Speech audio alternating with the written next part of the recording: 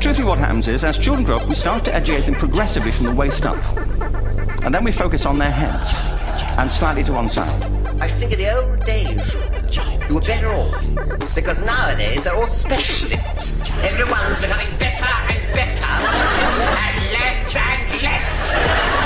And eventually someone's going to be superb. Like nothing. A, B, A, B, C. Our education system has mined our minds in the way that we strip mined the earth for a particular commodity. And for the future, it won't serve us. We have to rethink the fundamental principles on which we're educating our children. We're not here to tell everybody that they're wrong and we're right. We're not saying that we have all the answers, but we'd like to present a different way of looking at it. Hello listeners and welcome to China's Education, episode 52.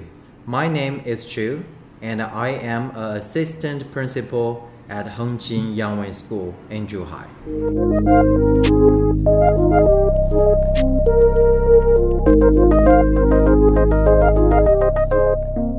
Mr. Chu, it's an honour to have you on the China Education Thank you. show today. I'm quite excited because normally when I try to speak to Chinese leaders in China who are in the education game, they're either too busy, which we can say for many leaders, they're too nervous because they don't think their English is very good, or number three, they don't want to go on record and say anything that might come back to hurt them. Why are you speaking with me today? Yep, I don't think the conversation get recorded will be hurt anyone. We're just sharing our opinion and ideas. So, and I know everybody is quite busy, but sharing the different aspects is always what we do, right? Education is a spread the ideas. Fantastic. And for the listeners, we're not in the research studio today. We're actually in one of Ronghong or Yunwing schools in Zhuhai. The one that you're going to be assistant principal to is actually moving, isn't it? Starting up in another part of Zhuhai in a place called Hengqin. So we're actually listeners in. This would be your first, wouldn't it? The first kind of international school here. We have a kind of the Chinese Ronghong, which is a fully Chinese school, and then we have the international department, which is kind of annexed next to the larger Chinese school. This is where we are now. But from September, you're moving and opening another one, or it's going to be moving from here to there. A lot of confusion. I'm confusing myself. Perhaps you can make that a bit clearer. Sure. And then we're opening a new school with very obvious international flavor, but it's still not an international school. But the concept of an international school, there's a dynamic, and then in the different conversation context, that means differently. So when we say, I think the definition for the Hengqin one, that will Chinese school with provide or combining some international education ideas. Yeah, I mean, what we're going to be talking about today, we're focusing around the topic of bilingual education or bilingual schools. Now, within that is a load of different definitions, a load of different types of schools, especially in China, where we're based now. And there's a myriad of different ones. Quite frankly, I think you could write a thesis on it, and it would need updating quite regularly. So the school we're in now, which I actually worked in some years ago, is the international, we say international section, but the one with some international characteristics. Is that still going to be here, Mr. Chu, or is that fully moving over to Hengqin? The international department in the old Yangwei school will stop recruiting more students since 2020. And then the parents voluntarily moved to the Hengqin. So it turned out there half of the students will move to Hengqin, and then the rest of students will continue learning at the Nanping campus until they graduate. So let's pull back and talk about what bilingual education means. Let's explore this. How would you define bilingual education or a bilingual school, Mr. Chu? When we say bilingual school or education, when you translate into Chinese, we call that 双语学校. And this idea starting like last century, like 19th. At that time, they starting to offer foreign language like English. They may have more English component rather than English as a test subject. So that is the first time we heard that bilingual school. But currently, the name is sort of come back and it's to change a little bit. The school offer their academic subject in both Chinese and English. So this sounds of how the bilingual school currently. Yeah, and I mean, I looked up the definition. Definition I've been given here is bilingual education is the teaching of academic content in two languages, like you said, in a native and in a second language. So in this case, we'll be talking about Chinese, native Chinese, and in English being the second languages. But there's varying amounts of each language which are used in these different bilingual schools, and it all depends on the outcome or the goal of the model. Yeah. And I think let's start there with Yunwing, because Yunwing's a prestigious school. Of course, Huafa, the big real estate company, although it doesn't just do real estate, does it? Is heavily involved. It owns Runghong schools, right? Yeah. And you guys have been around a long time. 2003, so far it's 18 years old. And I mean, from my on-the-ground experience, and you can tell that you know what you're doing, especially with the Chinese school, the large and successful one. How many of those do you have in Zhuhai? Not talking about the bilingual schools now, but like the Runghong here that's next to us. How many of those do you have in Zhuhai? How many Yangwing schools? Yeah. Okay, so the whole Huafa education group, their education brand called Yangwing. So in Zhuhai, there will be 15 different campuses, covering from kindergarten to international high school. International high school is differently. There's a joint venture between Huafa and Dulwich. And Dulwich, which is the British school that are doing very well here. And they've actually, you have a partnership, don't you? They're just over the field here. Yeah. And they offer the, what you would call the high school education, the A-levels, the GCSEs. And then they're moving with you as well, aren't they, to the new campus? Yeah. Yes. Okay. The Dulwich High School will move to the Hengjin, and we're still sharing the campus and then sharing a lot of opportunities the school or Huafa provides. I mean, that looks like a win-win partnership if I've seen one before. Yes, most of the time. Yeah, most of the time. And for the listeners that don't know who, I think it'd be a good thing, there's a big statue of him outside of Yunwing. Could you just explain very quickly the idea of Yunwing, what that is about? Because it's an important story, right? Yeah, you mean the person of Yangwing? Yeah. Yes, and then the Yangwing, we call that the father of studying abroad, because he is the first person who fully received American education. When his hometown is in Zhuhai, just a mile away from the Yangwing school. So for memorizing him, so we name after the Yangwing. And then the spirit of Yangwing to tell us to combine the best of West and the East, and to try the Yangwing as a person.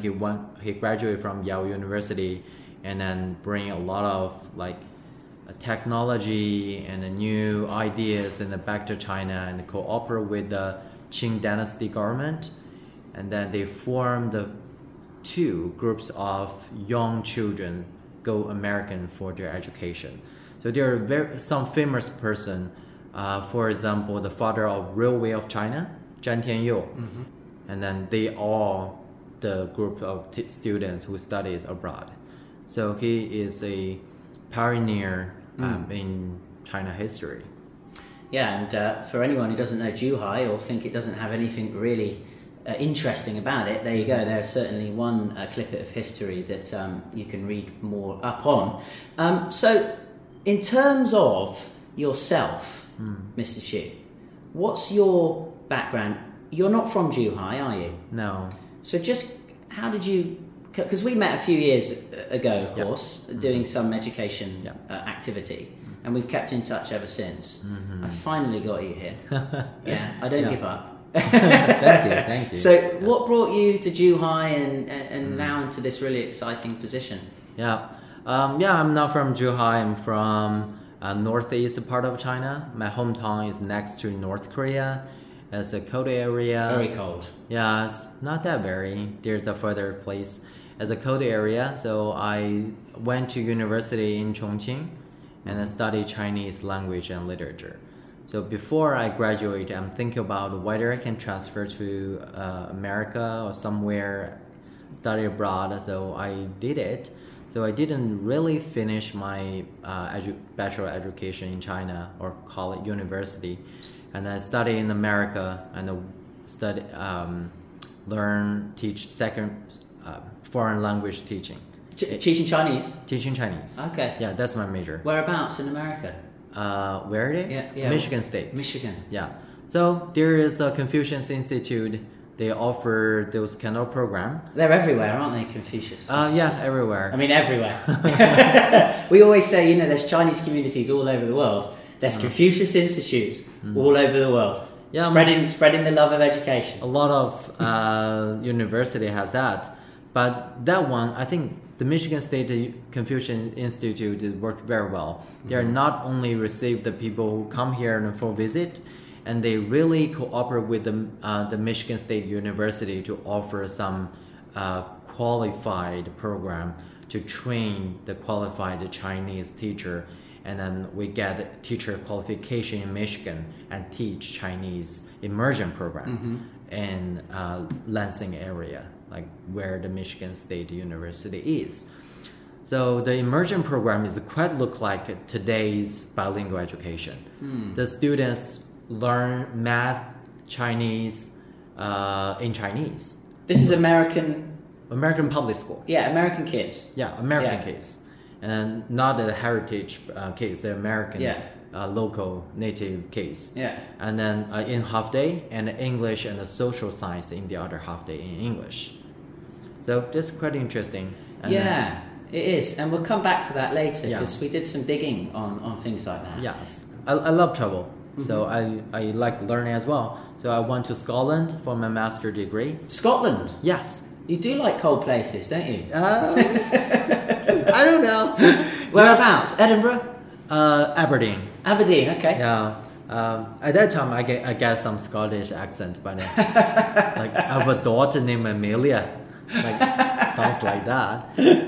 It's very fun. Yeah. Get a master in advanced education studies. Okay. So over there, it's brought my horizon from teaching language to the whole curriculum or education studies. Yeah.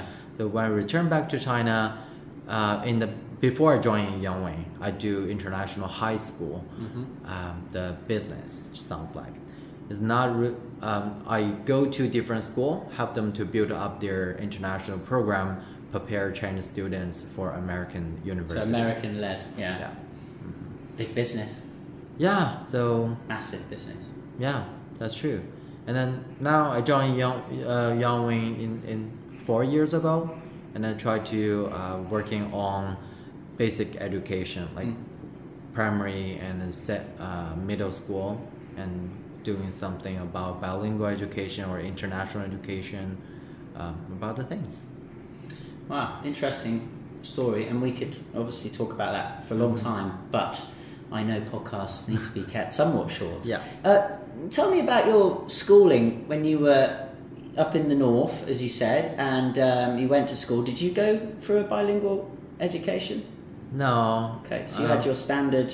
Yeah, very standard Chinese, but only experimental is I studied to learn English from grade 1. That is different, usually at my age, and the north part of China, they learn English at their grade 7.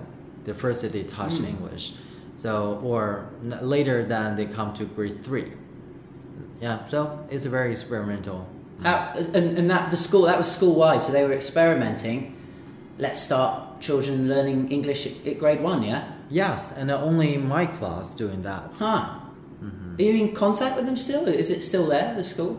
Yes, definitely. And you speak with them? Yes. I mean, my teacher was the principal of the school.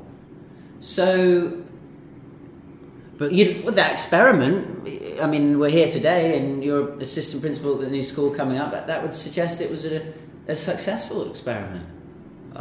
yeah, I think so. Yeah. Because the language learning, even though we are not learning many classes every week, but the language, I think you have to touch it at the beginning. It sounds familiar, and especially when the children were young, you have to give them sound. Functionally, they all get the same tongue and the same mouth, but why the people can speak English well, especially in the pronunciation. For just like some people don't speak Mandarin properly, there's nothing wrong with their tongue and the mouth. They didn't familiar the sounds. Well, I can attest to that. That's me. Yeah, you're not familiar with the sound. Yeah. Why do people get accent, right? So when the children is young, you give them sounds and then print it in their minds, and they store it there. When they start to learn it, like computer, they just get it up. Yeah, no, I'm there with you on that. This school that you went to, the experiment, who was your favourite teacher? Do you have a favourite teacher that sticks out? Yeah. Tell me. I only remember one teacher. That's actually. great. Who was it? Just my math and Chinese teacher. This is one teacher. Okay. It's more like the homeroom, the context. Right. Recently, the homeroom already replaced by Chinese teacher, math teacher, right? At my age, they may lack of the teacher, but the homeroom really works well. We learn math, English, a little bit science. At that time, we call that nature, all by one teacher. So teacher have advantage to do cross-disciplinary. Yeah. Yeah, instead of separating everything. Yeah, now they separate everything. So that's why some bilingual school, the current bilingual school, they borrow the ideas from Western world. So for the idea of the homeroom. Or cross-disciplinary, and try to integrate each other. Tell you what, tough. I'm a homeroom teacher. Yeah. Tough job. Yes. Tough job. A lot of time They should pay us more. We have to do everything. Yes, you're right. But for Western, in the American school or British school, I've experienced the teachers are trained as a homeroom teacher. But in China, the bilingual education or bilingual school facing the challenges, we may come back later, but a lot of things because the teacher education in China, we're not trained the teacher as a homeroom. We train the teacher as a subject teacher. So recently, I see a lot of good university, they are offering 全科教师, all subject teacher, or holistic education teacher. Such a lovely word, isn't it? So pink and rosy and fluffy. But of course, underneath it, there's a lot of challenges, and a lot of cultural differences, like you've brought up there. So, okay, what was the name of your favourite teacher? 唐老师. There you go, Mr. Tang. Yeah. Mr. Tang? Miss Tang. Miss Tang. Miss Tang. It's a lady. It's a lady. Yeah. And you remember her because you did lots of different things. Yes, and then we have a great writing program, reading program, and then she is the friend of my mom. Okay. Right. Okay, lovely. Yeah, we still have contact. In the Chinese New Year, I went to her home and gave 拜年. And she still lives up north? Yes. Okay, well, shout out for Tang Laoshi. Now Mr. Chu is on China's education. Wonderful, and I'm sure she'd be really honoured and proud to hear you say that, many years ago. Although maybe you're not that old. Really many, 20 years ago? Yeah, goes quick, doesn't More it? than 20 years ago. Yeah. Oh my God. Let's not. Now, let's think, more than 20 years ago, I want to focus now on this massive rise in these bilingual schools in China. Maybe they have been around, but no more so in the rise of China as a country, in the urbanization of China, this soar of capitalistic socialism that we're seeing, and I've lived through it. I've seen the massive changes. No more so than in the education centre. And I think they frame it, from looking at the research, they call it the development of China's international Chinese-owned private schools. They call them ICPSs. Oh, they have their own name? There's so many names, so many acronyms, but ICPSs are International Chinese-Owned Private Schools. Oh. So I guess what that means, could we frame the school, what's the name of the school you're going to be assistant principal to next year again? What's the name? Yunwing Hengqin Yangwing School. Yangqing Yangwing School. So there's no international in the name. No. And the school I'm in as well at the moment, there's no international, and there's for a good reason, of course. The reason is because, one of the reasons is the children that are allowed to enrol in the school can be Chinese national passport holders as well as non-Chinese national passport holders. Whereas legally, if you want to have the word international in your name, I've been told, then you are only allowed to accept international passports and not Chinese native passports. Is that right, Mr. Yes, Chu? Okay. you're right. Okay. So I guess these ICPs, ICPs, they're Chinese owned, they're private, but they may have an agreement with a foreign entity that can come in and provide certain things and create a win-win situation, the best of both worlds. So why are they becoming so successful? What are the reasons for this? One of the reasons I got here, and I'm going to let you talk because this is your podcast, not mine, is that Chinese parents, and especially actually we've got to bring in this whole COVID pandemic type of thing in it, it's harder to move around now. So I guess in a way, one of the advantages of these ICPs is Chinese parents, they want to keep their children maybe closer to home prior to going to, say, a university abroad, and yet still receive an education that prepares them for university studies abroad, for example. And that's got to be one thing, perhaps. What are the other ones, do you think? Yeah, I think this, for pandemic reason, there's only a small part of that.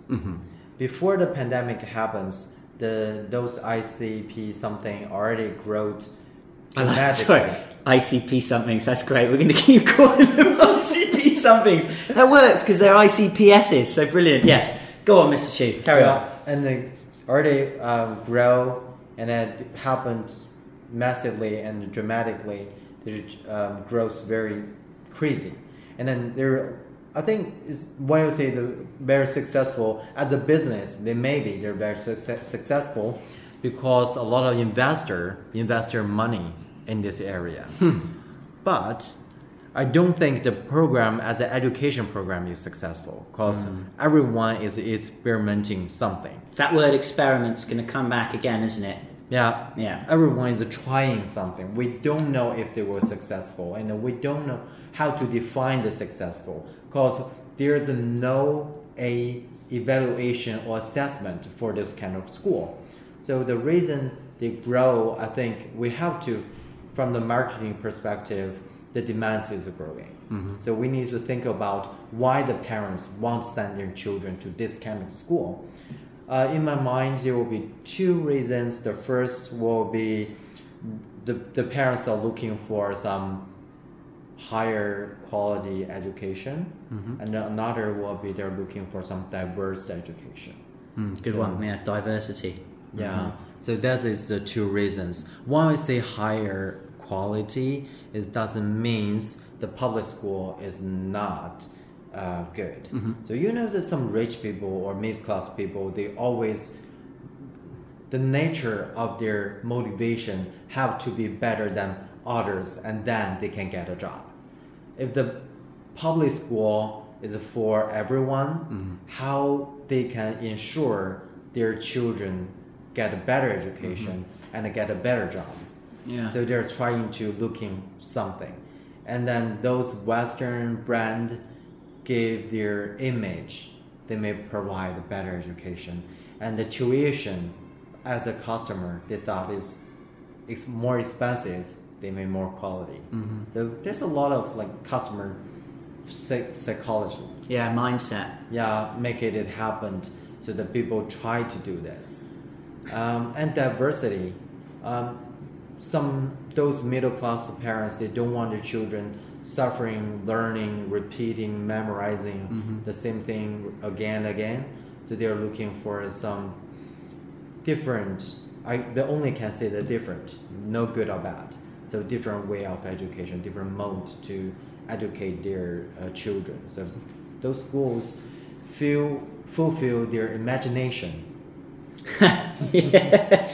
Yes, that's well. I hope you're going to be fulfilling their imagination, but you're right. It's not always maybe the right decision or what they're seen to be advantageous for. Are you looking to further your career in education? Teach Now offers a convenient online teacher preparation and master's degree program completed anywhere in the world. Reach now for Teach Now. Ain't no time for defeat now. Teachers, get off your seats now. Future generations need you now. Work with people all over the world in a collaborative, activity-based teaching environment. To learn more, visit teach-now.edu. Expertise that is really outside of the box. On the flip side, I was thinking about this because we all come from our own angles. We all have our eyesight, and that's built on what we've experienced and what we believe to be true. Mm-hmm. And I just, the other day, in the shower or something, I was just thinking, what if I was in England and my boys, well, I was in England with my boys, and I thought, hey, why don't I put them into a predominantly Chinese-speaking school? They'll get to speak English sometimes, but, you know, we can do the English bit at home. There are some schools already. Right, yeah. And there are. But I never really thought about that. And if I truly thought about, would I fully immerse my children in England in a Chinese school? To me, at first thought, it would seem nonsensical. But it's extremely popular here in China. And as you said, it's actually, doing the research, it's becoming even more popular in the West as well. You've mentioned there's a kind of a brand to it, an image. I'd say like an ostentation of social status. Oh, my child. And with the school I'm at now, you can almost see it's a lifestyle. Yeah. Not for the student, mind. Yeah. That's not important. It's the lifestyle of myself and where I put my child into. Mm-hmm. That's really I can't get my head around that. But I can't get my head around a lot of things, Mr. Chu, in today's crazy world. Yeah, and then the parents, there are some parents think about that. One day have their ladies meeting, ladies night, and say, where your children go to for school? And say, public school? Yeah. My children go to some certain school. They may have that. So there are some crazy rich people. There are, and I never forget a conversation I had with someone who was extremely rich, and they said, their son was in university in England. I said, I'm from England. Which university? I said, I don't know, but it's the most expensive one. And I think that sentiment says a lot. And of course, there's a lot of rich people now in China, right? So, of course, if you're rich, doesn't mean necessarily you know really what you're talking about. Yeah.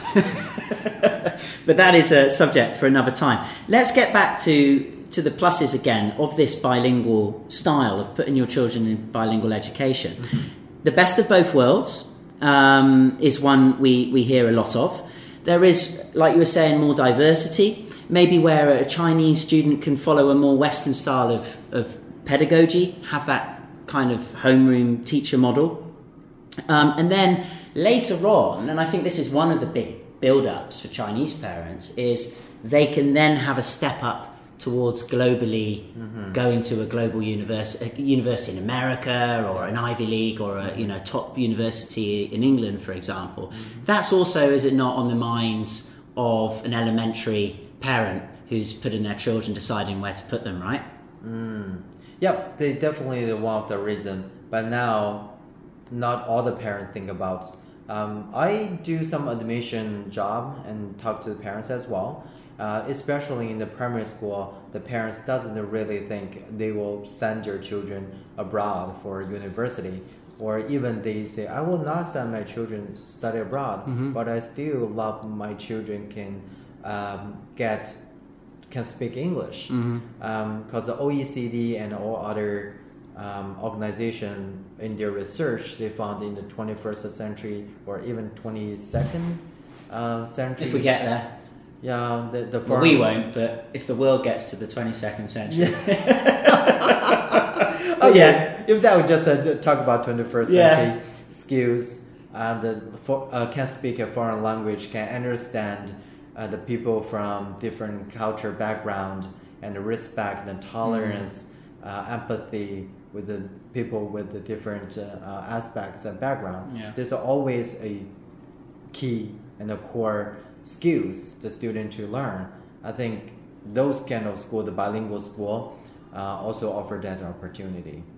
And I think that's a very nice way to put it, actually, especially the empathy and becoming an international citizen. You know, we're living in a more globalized world, however advantageous or disadvantageous that might mean. But having children that grow up with an awareness, a bigger awareness, I think, is a very good point. Doing some other reading, I see there's also a sentiment, isn't there, that in the early years, Chinese parents still want to keep that Chinese foundation, but still have, like you said, some Western pedagogy and some understandings on a broader sense of what goes on outside of China. But to have that solid foundation, especially in speaking and writing Mandarin or Cantonese, is a very difficult, language to learn. And if you can do it like you're saying when you're younger, then the brain's more open. Then that's something as well. So I think what I can see, because I've experienced it for myself, the different types of styles of bilingual education, is that Yung Wing very much does focus on making sure that solid Chinese culture foundation is there for the younger children, right? Yes, you're right. And then when I say bilingual school is, for example, bilingual Chinese and English, they always have which take the dominant, right? Which language take the dominant of the school language. So Yung Wing is the Chinese.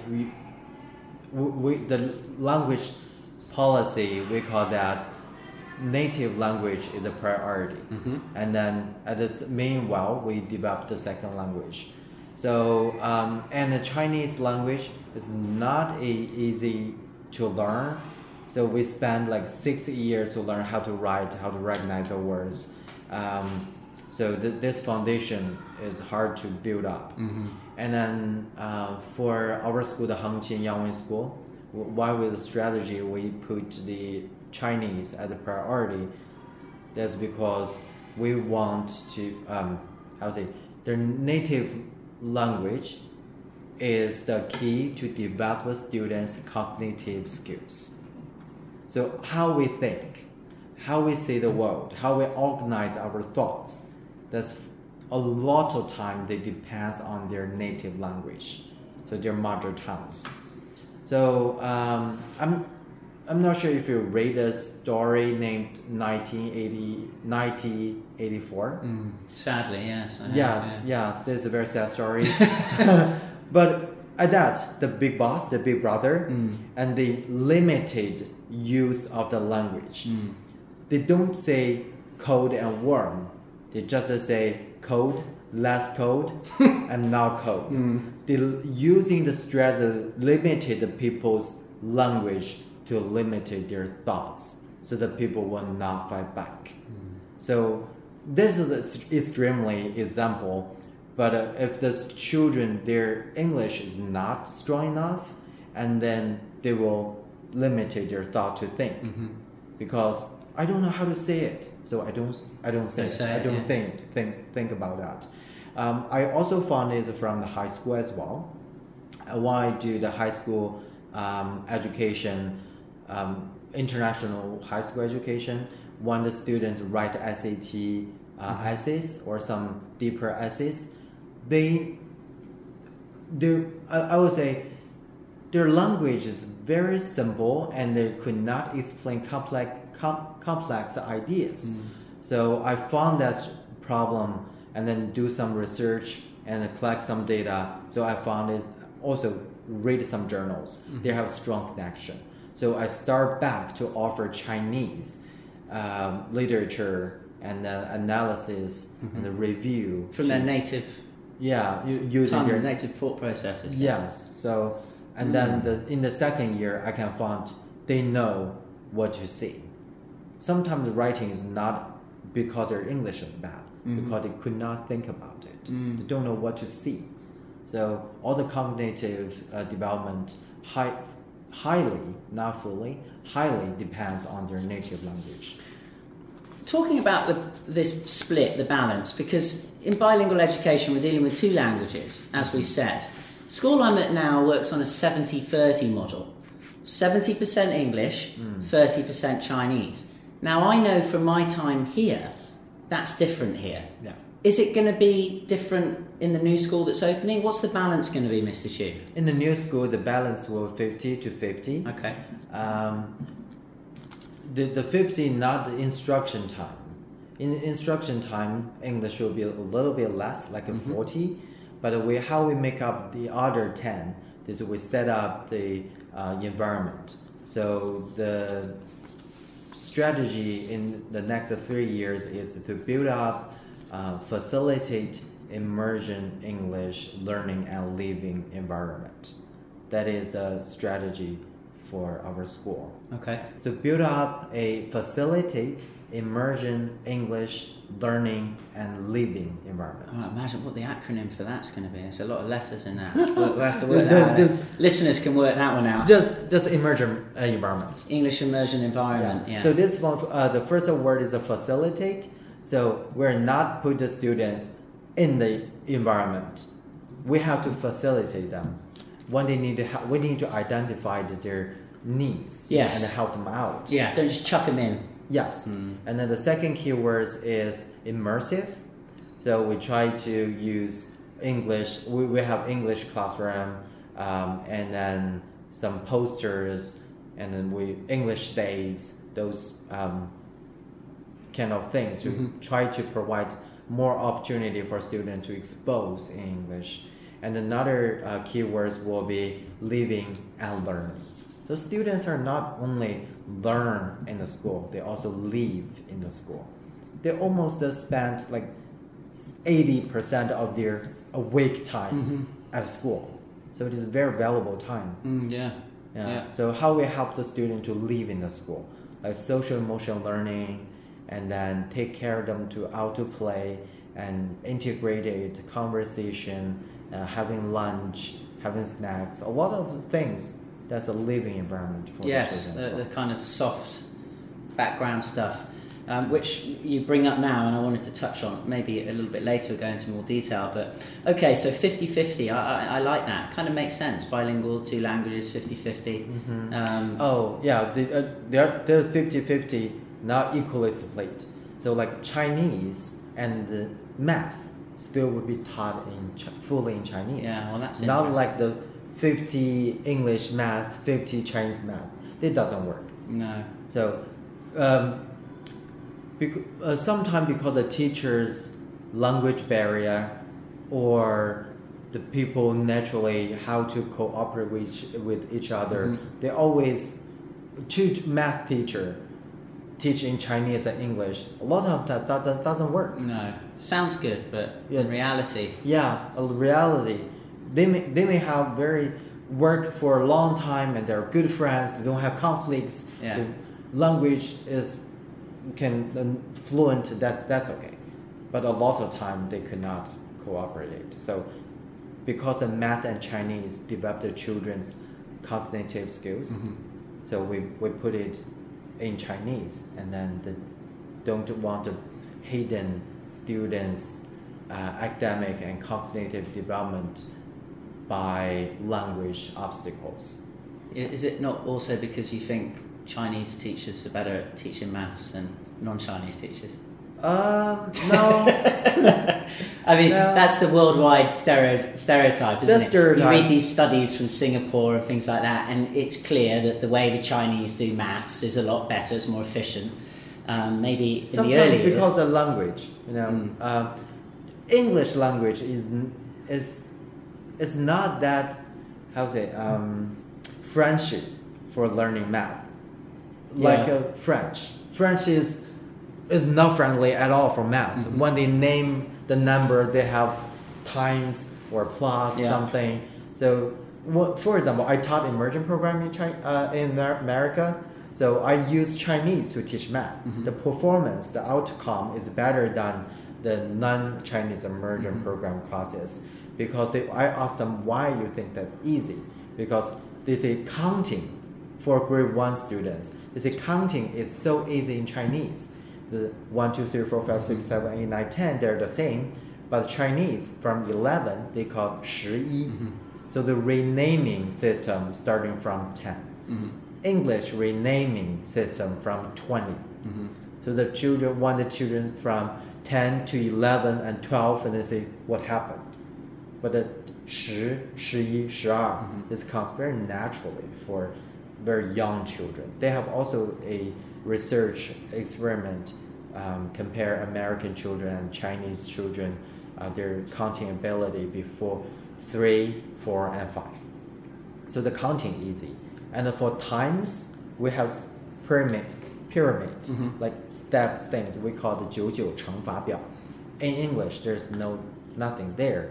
So why teach them? This is just so easy. Yeah. Sometimes it's because of the language. I think, and the language are one of the biggest challenges of a bilingual strategy. Language is at the forefront, isn't it? Dealing with two.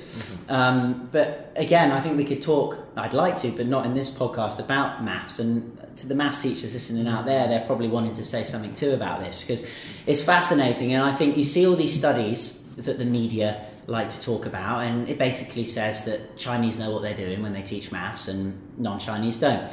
But I think if we go deeper, there's a lot more to take out of there that I think both we can all learn from. Yeah. But not today. But interesting that you're doing maths fully in Chinese. I think that's a good idea in this environment. When they go to do the Chinese exams through the Education Bureau every year, they're in Chinese. So, hey, you want to teach a child how to do well in a Chinese exam? Probably good. They're learning most of the time in Chinese, right? All right. It's not it's not that difficult really to work that one out. Yeah. And then there's another topic: how we evaluate a bilingual school. There's no evaluation, or there's only evaluation, or the parents can say is the Chinese Education Bureau assessment. This unfair for those bilingual schools. Very for true, example, your yeah. school, you taught math in English. The children can do that, but they're not familiar with the language system. Right? Yeah, it's an unfair playing field in terms of, evaluation. Well, that will be interesting to see, won't it, how that changes over the years. Yeah. Here's some big numbers for you before we get into the next section. Yeah. International Chinese private schools in China, or Chinese private with some international kind of stuff. Yeah. ICPs, somethings, as you said. Leading cities in China for this option for Chinese families, giving this type of international style education, this bilingual best of both worlds. Would you believe Shanghai is the place with the most? They've got over 170 of these types of schools, Yes. probably even more now. Beijing second, with over 140. Shenzhen's the next. No surprise really there, over 55. Guangzhou, over 47. And then Chengdu. Yeah, Chengdu is a very popular city now. Zhuhai, of course, nowhere near at the moment, but then there's some good reasons for that. International schools established throughout China and more developing, and again, I don't know if that is a fully international one, but I think it's probably these ICPs, so the Chinese-owned ones, 563. I'm sure there's many more. Only 500? Yeah, 563. I think those ICPs, including the fully international, they become like 1,000, more than 1,000 now. And then students, primarily Chinese locals, which is the predominant sect, isn't it? When you look at your school or my school, mostly Chinese. Yes. Are now enrolled in these ICPs, nearly 250,000, and I'm sure absolutely more than that now. Data just changes every day, so that might have been a complete waste of time. Mr. Chu, let's move on now to the best bit, because we've talked about, this lovely thing that we're all doing, we're all working in, bilingual education, and your child's going to see the best of both worlds, and their mind's so plastic they can just absorb everything. They'll be speaking Chinese and speaking English. That's the vision. And going to whatever university they want, and that's the imagination. Learning lots of money, and parents can talk about them and be so proud of them. That's the vision, and I'm not saying that we're not seeing that, because there are some very successful bilingual schools, not just in China, of course. Let's get into the nitty-gritty of the challenges and the negatives to this type of model. I'll start with this analogy. If I had 2 bottles of water, which we have on the table, One is Chinese curriculum and the things that you want the Chinese child to know about. And then here on this other bottle we have a Western type pedagogy, what we want to influence from the West. British curriculum, for example. And then we have an empty bottle here in the middle. Now, bilingual education, in a way, probably in an ideal world, you're trying to pour this bottle of water and that bottle of water into this one bottle of water and hope that you're not going to spill anything. But the reality is, from what I've seen and what I've read and spoken to people about who are involved in these experiments, is that there is a lot of water spilling in different ways. Yeah. And would you agree that if this is really going to work, that both sides maybe have to give up a little bit of water from their own bottle in order to actually pour it in from both sides in the nicest, messiest way? I love your metaphor. I have another one. There's not 2 bottles of water. Oh no, he's just pulling another one out, listeners. I mean, when I do the bilingual education or international education, I think we are looking for a container, the shape of the bottle from Western. How we shape, that means how we deliver the content, how we put the content in. And another bottle is about the standards and content, what the student exactly, what the student to learn. So the bottle is how the student learn. So I'm looking for how we should deliver the knowledge and cultivate the student skills from Western. Because the learning science is also kind of science. So I think American or British, they research there for many years, and the good universities, they do some research already. Like the Finland, they have phenomenon-based learning, inquiry-based learning, project-based learning. All those kind of learning methodology from Western. So when we borrow that, the people will call that international education. But actually, that is only how we teach the children, right? Okay, so we find the bottle, how we teach the children bottle here.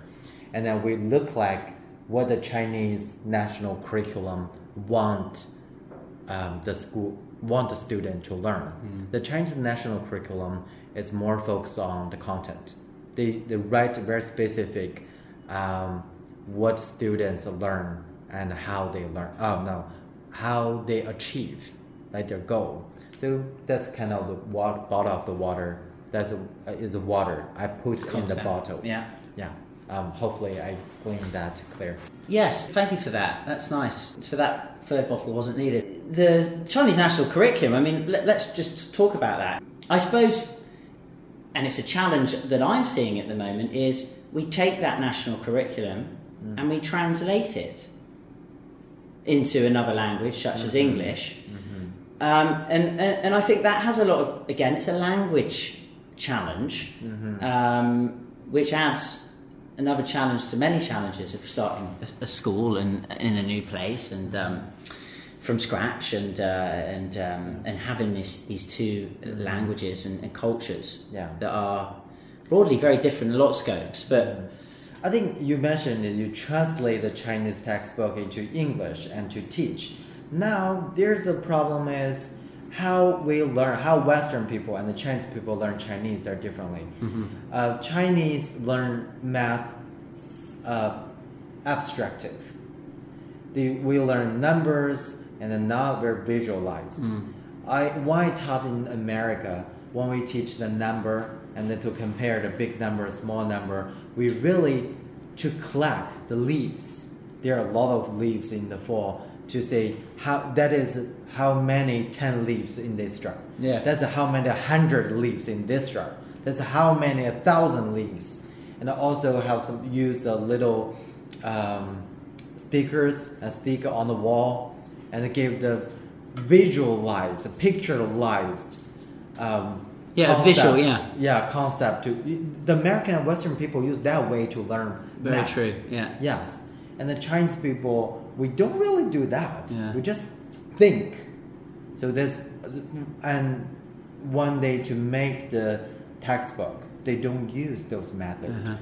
So when you teach this Chinese math textbook, you're not familiar how the textbook added.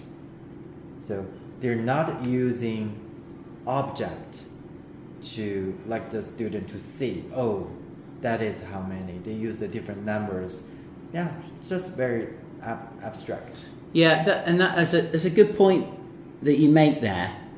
Maybe there is a chance to perhaps teach with all these domains using the non-abstract and the abstract. I mean, certainly from where I am at the moment, we're saying we start with the visuals, we start with the physical representations, and then we move slowly down the gradient and we bring in the abstractness. Who's to say it doesn't work just starting with the abstract? Well, clearly it does. I mean, here there is a quote from one of these articles. A lot of people, Mr. Chu, accuse the Chinese education system of being rigid and all about cramming. But it also guarantees, does it not, that students can achieve better academic scores, especially in majors such as maths and science. You guys are going to be doing Chinese maths, and that's it. There's not going to be any English around it. No fluffiness, straight in, abstract. If you're an English-speaking teacher from anywhere in the world and you have a bachelor's degree but need an official and accredited teaching license to get a job, get a visa to teach abroad, or most importantly to learn all those things you wish you knew before you stood in front of 30+ students, then reach now to Teach Now and secure a professional US District of Columbia license in as little as 9 months. Online in no time, low cost, high quality, Teach Now. Get in the game. Immediately receive a $100 discount off your tuition by signing up to the Teach Now program via the link www.teach-now.edu/China Jedi. May the smile be with you.